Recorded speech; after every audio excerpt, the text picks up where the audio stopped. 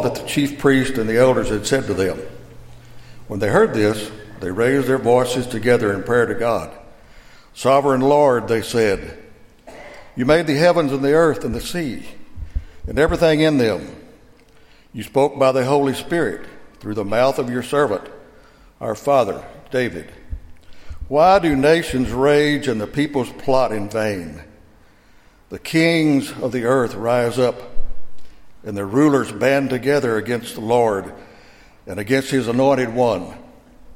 Indeed, Herod and Pontius Pilate met together with the Gentiles and the people of Israel in this city to conspire against your holy servant Jesus, whom you anointed. They did what your power and will had decided beforehand should happen. Now, Lord, consider their threats and enable your servants to speak your word with great boldness. Stretch out your hand to heal and perform signs and wonders through the name of your holy servant, Jesus." After they prayed, the place where they were meeting was shaken, and they were all filled with the Holy Spirit and spoke the word of God boldly. As always, this is God's word, and please be seated.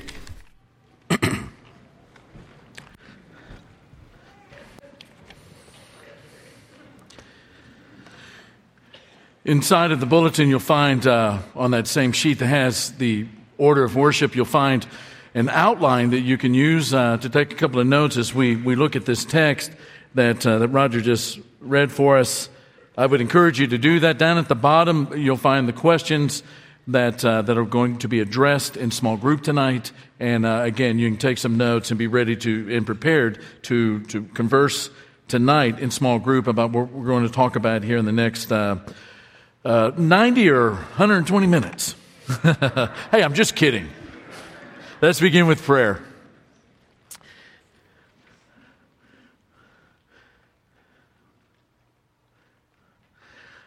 Father, we come into your presence admitting that we need to be challenged. We need to be challenged. We need to be challenged to stand firmly in the blessings of the life that you have given us, that abundant life that comes from being forgiven and being embraced and being adopted into your family and living in your presence with your Spirit each and every day. And to show the beauty of that life that is able to handle whatever comes at it during the day, the years that we live. And we are grateful, Father, that we are never abandoned. Never. Not one day do we live without you. And we're grateful for every promise that has come true in Christ. That helps us, Father, to have a filter in which to see everything that takes place in this world. And so as we look at this text, Father, which offers to help us to understand one of the challenges that comes to living that life, we pray that you will give us eyes to see and ears to hear in such a way that we are moved closer to you and to the reality of these passages. And this we pray in the name of Jesus. Amen. I love our mission statement. Love God, love people, you change the world. You know, when you love somebody, you begin to love the things that they love. When Ellen and I first got married back in 1982, she was 20, I was 21, still in college. She had only been living in the United States for a couple of years after coming home, growing up in Africa as a missionary daughter, meeting in college. And we married, and I knew this at the time, but I did not know it in the way that I know it now. But Ellen, growing up in Africa, had not been exposed to the greatness that is the Dallas Cowboys. And in 1982, she had gone to bed, and I was up studying, and it was a Monday night. And the Cowboys were playing the Minnesota Vikings. And it did not look very good for the Cowboys at that time. And all of a sudden, you know, they've got the ball. They're down on the half-yard line. And you're just going, oh, man, just don't get a safety. Next thing you know, Tony Dorsett is running 99 yards for a touchdown, record that still stands. It'll never be broken. Now, to Ellen's unblessing, this was the beginning of instant replay. And I was so thrilled that even though she was asleep, I wanted to share this moment with her. And so I grabbed her out of bed and I said, "You've got to see this, baby." And I carry her literally into the living room so she could watch instant replay. I was so excited that I was not looking at her eyes. And Ellen has very communicative eyes. They speak 3 languages. And that was the beginning. She sort of knew. She had a sense that we were people of the Dallas Cowboys. But she began to, because she loved me, she began to learn how to love, hate, love the Cowboys. And now she can badmouth the Cowboys just like me. But when you love someone, you love the things that they love. And that's why we remind ourselves from time to time that we love God. And the reason we love people is because God loves people, and we love God, and God loves people, and so we love the things that He loves. And so that means that we change the world. That mission statement is couched in Matthew chapter 22 and Matthew chapter 28. Love God with all your heart, soul, mind, and strength. A second is like it. Love your neighbor as yourself. And go into all the world. Jesus is with us. Go into all the world and make disciples, which is a blessing, to be forgiven, to be blessed, and to love the things and to do the things that God loves in this community.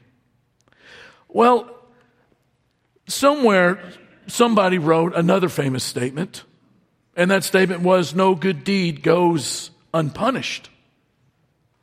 Billy Wilder, Oscar Wilde, one of those two. What was meant by that statement in a universal sense is sometimes experienced by disciples of Jesus is true for us to do a blessing that is sometimes not appreciated. You do not know the name of John Cao. John Cao was born in China, came to the United States to study, became a disciple of Jesus, felt called into the ministry, went into school, got a religious degree, a Bible degree, got training, and felt he was called not only to ministry, but ministry back in his home country of China. And there he went. And for a number of years, he was working with house churches in China when he felt that God was putting it on his heart to go across a nearby border into Myanmar, which is the old name for that country was Burma. And in 2014, he began to cross the border without incident and with full knowledge of the Chinese officials. And he was going into this country, formerly known as Burma, and from beginning in 2014, he built 16 schools in some of the most impoverished areas of that nation, and it was servicing about 2,000 children, giving them an education, as well as doing some other kind of initiatives in the community to help people come out of their poverty. On March 5th, 2017, he was arrested. And not long after that, sentenced to 7 years in prison. There's never really been a reason given for why he was sentenced to prison for 7 years, nor why he was arrested. But those that are working on his case and others like it will say that it had something to do probably with the crackdown on house churches in China. If you are a disciple of Jesus of Nazareth, you should expect in your lifetime to experience pushback or rejection, or even some form of maybe even low-level persecution. That kind of thing did not surprise Christ. And it should not surprise us because he explicitly taught in John chapter 15, do not be, if the world hates you, do not be surprised by that because it hated me first. But he who said that also said these words at the beginning of his ministry, "Blessed are those who are persecuted because of righteousness, for theirs is the kingdom of heaven. Blessed are you when people insult you and persecute you and falsely say all kinds of evil against you because of me." Rejoice and be glad, because great is your reward in heaven, for in the same way they persecuted the prophets who were before you. What Jesus is not saying is that being persecuted or experiencing some kind of pushback or rejection does not feel great. He's insults do not feel great. He's not saying that you're blessed and the feeling of blessedness is coming because somebody is pushing back or rejecting or even making fun of your faith. What Jesus is teaching, though, is that these things do not take away from the blessed life, that experience of the blessed life of living in God's kingdom. That when you become a child of God, you're not just forgiven, which is a great thing, to live with a clear conscience, to be able to sleep at night. But when you become a disciple of Jesus, you're being adopted into a forever family, the family of God. There is that sense of grace and His overarching presence. The peace that passes understanding, that peace you have in your life, regardless of what's going on, that's really hard to describe, but you experience it, and you know it comes from God because that's the only place it could come. Or that inexpressible joy. And when you begin to sense that kind of life more and more and more, regardless of what might come your way in a pessimistic and a negative sense, will never outdo that abundant life that is yours and mine and ours in Christ. And so if we care about being a part of what God is doing to bless people and to change our city and to bring blessing upon the heads of folks around us through the way that we help them not only understand the gospel, but the way that those that are hungry are given food and those that are naked are given clothing, and you know the Matthew 25 passage. That if we choose to care about the things that God cares about and to love the things that God loves, then we need to make sure that we internalize that truth. That nothing that happens to us will ever outweigh the blessing that comes in being in God's kingdom. But how do you do that? 3 things. First, recognize your life is not aligned with the surrounding culture. Recognize your life is not aligned with the surrounding culture, which takes us to Acts chapter 3 and chapter 4. We're looking after Pentecost in the book of Acts. Luke is the writer. Peter and John, the apostles. Peter has preached the great sermon on Pentecost. They're going up to the temple at the time of prayer, about 3 p.m., middle of the afternoon. There is a gentleman there that has been crippled in both his ankles and his feet since birth. They place him there by the beautiful gate up on the Temple Mount. And there he's begging.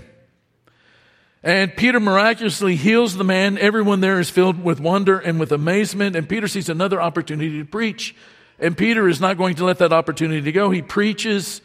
And afterward, we're told that the priests, the captain of the temple guard, the Sadducees, they make their way to Peter and John. And they are not a little upset that they are preaching Jesus and the resurrection of the dead, especially those Sadducees who did not believe in the resurrection.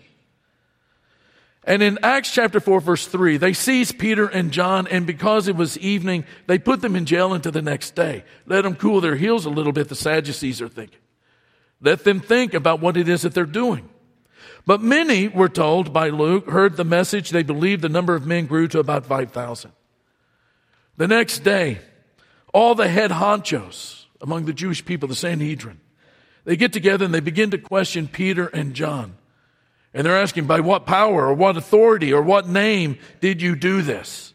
Which is another way of saying, who gave you permission to do what it is you're doing? And Peter, with the Holy Spirit, filled with the Holy Spirit, replies to their question, is by the name of Jesus Christ of Nazareth. And they're kind of taken aback at the courage of Peter and John, because when they look at them, they realize that these are not PhD guys.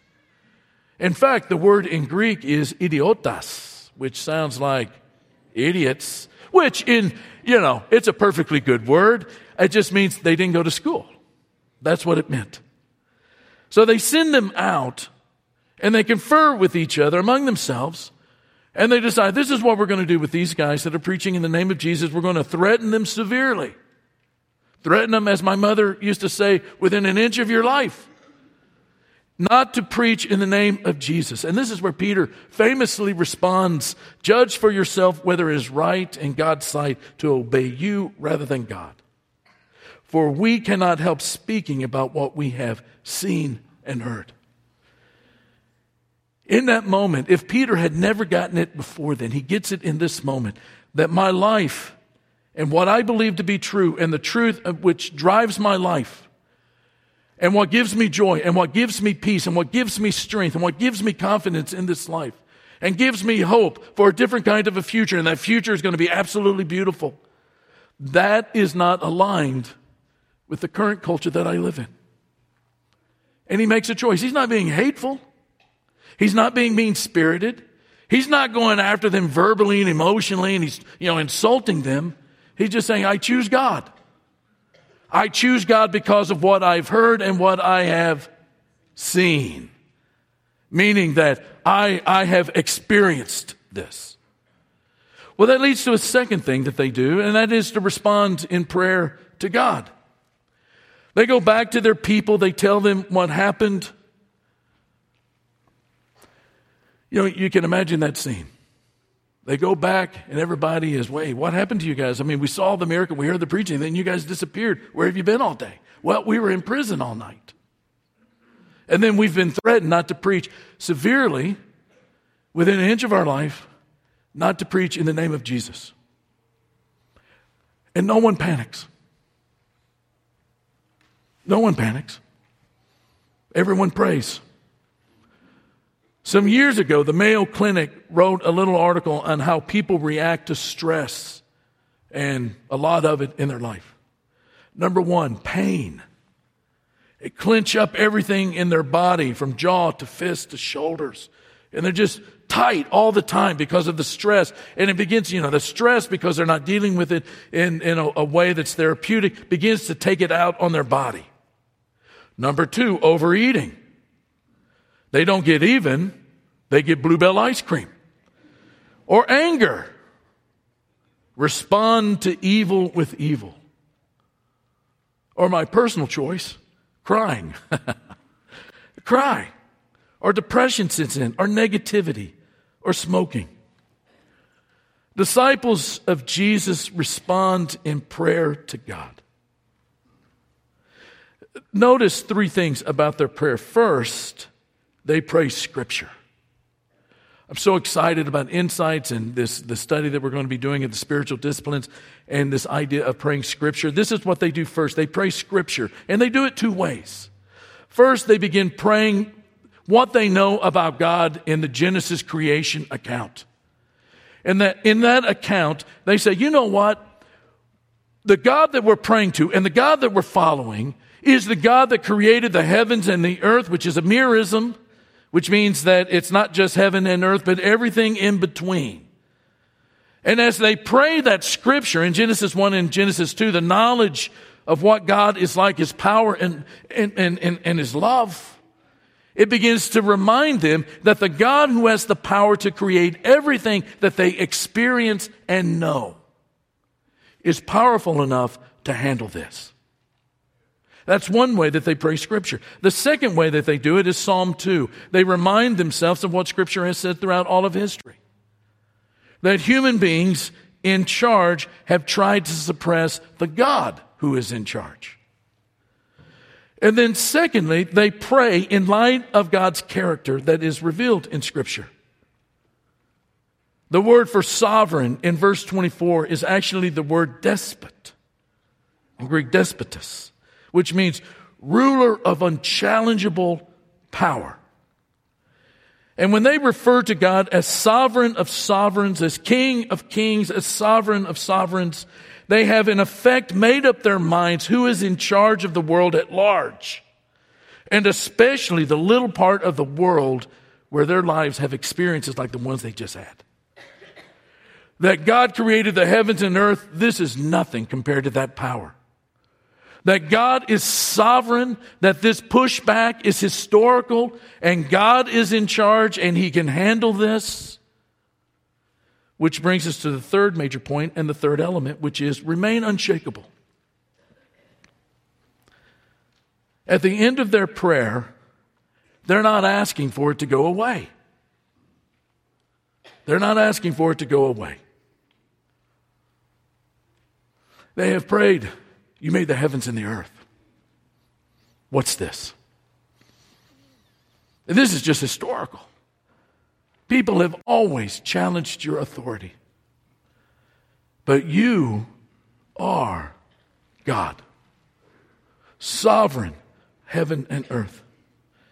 And at the end of their prayer, they say, now, Lord, consider their threats. Enable your servants to speak your word with great boldness. Stretch out your hand to heal and perform signs and wonder through the name of your holy servant Jesus. Our prayers in crisis are typically, take it away, take it away, take it away. Help me, take it away. Help me by taking it away. Notice they're asking God to keep healing and to keep doing the things that cause wonder and amazement in people. In other words, God, keep doing the very thing that has gotten us into trouble in the first place. They ask for boldness to talk about it, even though it might be dangerous and uncomfortable. And so the third element of their prayer is for their lives to bend around the will of God rather than for God to bend his will around their desires. And God answers their prayers by reminding them that he is there. You know, at the end of Jesus' earthly ministry, he says some incredibly important words. In Matthew chapter 28, as he's getting ready to ascend into heaven, he's given these disciples this incredible task. It says, all of these things that are life-changing to you and that you have seen and heard in my presence, the miracles, the reversing of sickness and illnesses and evil being pushed away, all of these things that you see that are causing people to be amazed and full of wonder and praising God and full of thanksgiving, you're to do that as well. Teach them how to be in relationship with God. And I will be with you always. And so, a lot of times when we think about this room shaking, it's not that God is coming down because they prayed the right prayer. God is just reminding them of a promise that was made by his son sometime prior to that. God is saying, I am here. And you know, the incredible thing about that is that, you know, whenever God is described at the beginning of the Bible in Genesis 1 and 2, he's walking on the earth, right? He's walking in the garden. He's conversing with men. And there's nothing that is being described even close to an earthquake or things shaking or any of that. It's only after the fall. Earth is not the same. People are not the same. God comes into the presence of people and they don't take his hand and walk in the garden. They're afraid and they put their face in the dirt. Bible, Old Testament, New Testament, full of places where God comes to the place of fallenness and it shakes. You know, Ellen and I watch a show. We're very fond of a show called The Last Alaskans. Anybody watch that? Are we the only ones with taste in this building? If you ever have a chance to watch it, it's the real deal. It's about people that live up in the Arctic National Wildlife Refuge. And there are only 7 families that can live there now because in 1980, they shut all the permits for people to live up there. And these truly are the last Alaskans. And one of the things that is a little bit unnerving when you watch the show is that, you know, it basically takes place during the winter. And it's just, you know, you never go anywhere without an axe because there's always going to be a river to cross. And it's usually covered with snow and you can't really see it. And these cats, they'll take that axe and they'll tell the camera crew, now you guys need to stay back. And they'll start banging the ice. They'll start banging the ice. And what they're doing is they're testing for thickness so that they can cross. Because if you cross and you break through, then because of the current of the river underneath it, you're swept away and they won't find you until the ice thaws. It's very dangerous. So why are they checking or the thin ice? And the answer is not because it's thin. Thin ice is able to be thin ice and it doesn't break. When does thin ice break? When a reality more dense and heavy steps onto it. And that's what happens in Jerusalem when they pray this prayer. They are reminded that God is here. That he's not aloof, that, they were having a bad day, so he's come, to give them going to coach them up, rally up, elevate up. No, God is there, and he's reminding them of the promise of his Son. That wherever you go, and whatever it is you're doing in terms of the kingdom of God, blessing people, and learning how to love them the way that God loves them, and learning how to change the world, and helping people to understand that discipleship is not about, this grueling, grit your teeth kind of a life. But when you're a disciple of Jesus, that yoke is light. And that it is a life that is indescribable in terms of what it means to have the God who is love abide in you. That sins forgiven, a spirit. His Spirit is implanted in you at your baptism, at your washing away of your sins, in order for you to become the human being you were always intended to be. But sometimes that's not appreciated. Sometimes there's pushback. The world is thus, and thus have we made it. And God understands this. But he reminds us, he is here with us every moment. When we go out this next week and we love people and we sacrifice for people and we share with people and sacrifice for them and whatever it is we do to bless them and to help them to understand the nature of a God who defines himself as love. And it's through that love that we're able even to be in his holy presence without being destroyed. Who wants to be with us forever and ever and chooses to be with us to the cost of the life of his only begotten Son. My father died about 5 years ago. And there's not a day that goes by that I don't think about him. I've even started sounding like him, which I'm very happy about. But when you lose somebody that loves you like a father, loves you like a mother, loves you like a spouse or a child. There's really only a handful of people that love you to that degree. And when you lose somebody like that, that is a significant moment in your life. But then to discover that the one that created the heavens and the earth,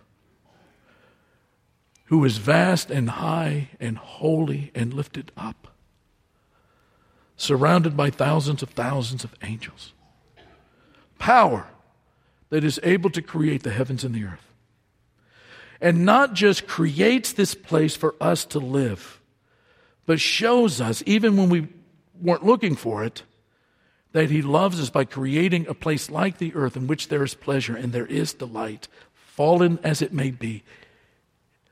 That still exists. That this God is willing to give up his only begotten Son in order for you to have a chance at that life. That's life-altering, to be loved like that. And the things that we do in this life that are good and holy, we're not trying to earn that. We're not trying to earn it. We're just trying to live a life that's worthy of that kind of love. And that's what we're doing. When we love God, we love people, and we're changing the world. Helping people to understand not to be afraid of a God who loves them like this. And he's with us at all times. That's not panic. That's not panic. Anytime that we experience these kinds of things, it's historical. It's historical. But God created, God built, and God has redeemed us unto himself. And there's a day that's coming. Heaven and earth come back together again. We're in his presence, resurrection. Right now it's life after death. At some point it's going to be life after death, which is the resurrection. And it will be a place of glory and of greatness and of beauty and of majesty that it's like a West Texas sky. Just to think about it, it's like looking at a West Texas sky. The blue just makes your eyes tear up. The thought of a heaven like that and what he's doing. And he's here with us now as we try to share that with other people. If you have never in your life decided to come to this God who loves you like this and has taken these measures to bring you unto himself and unto his future, then this morning can be the time in which you do it. We want you to come down and talk to these shepherds who are going to be down here at the front. It's also a time, if you're feeling weak in your faith, you tremble, modicum of fear making its way. It's also the time in which you can come down and these shepherds will be down at the front. We can pray with you and we can encourage you as we go back out this week into the world and help them to recognize the beauty of God by seeing the beauty in us. If that describes you in any way this morning, we want you to come down and talk to these shepherds as we stand and we praise God together. Lord, we come before thee now at thy feet.